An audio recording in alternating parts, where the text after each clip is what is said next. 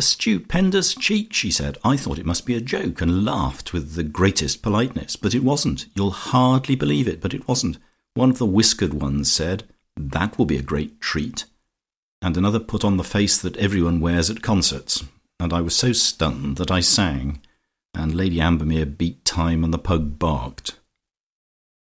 She pointed a finger at Georgie. "Never till the day of judgment," she said, "when Lady Ambermere gnashes her beautiful teeth for ever and ever, will I set foot in that house again, nor she in my house. I will set fire to it sooner. There, my dear, what a good lunch you have given me. May we play croquet at once?" Lucia's garden parties were scheduled from 4 to 7, and half an hour before the earliest guest might be expected, she was casting an eagle eye over the preparations, which today were on a very sumptuous scale.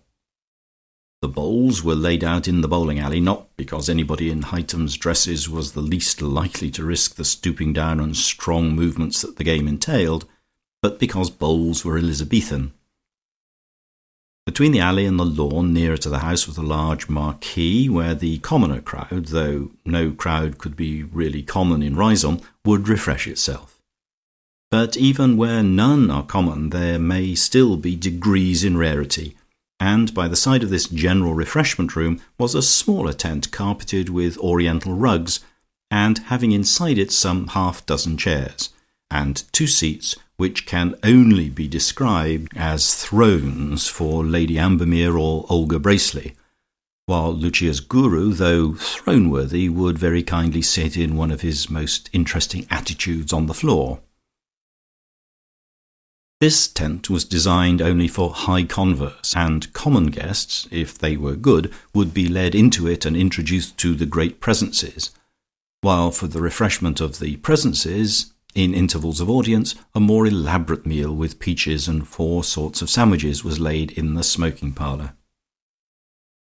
Thus those guests for whom audiences were not provided could have the felicity of seeing the great ones pass across the lawn on their excursions for food, and possibly trip over the croquet hoops, which had been left up to give an air of naturalness to the lawn.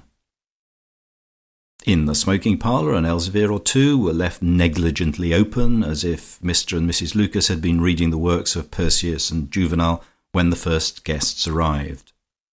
In the music room, finally, which was not usually open on these occasions, there were fresh flowers.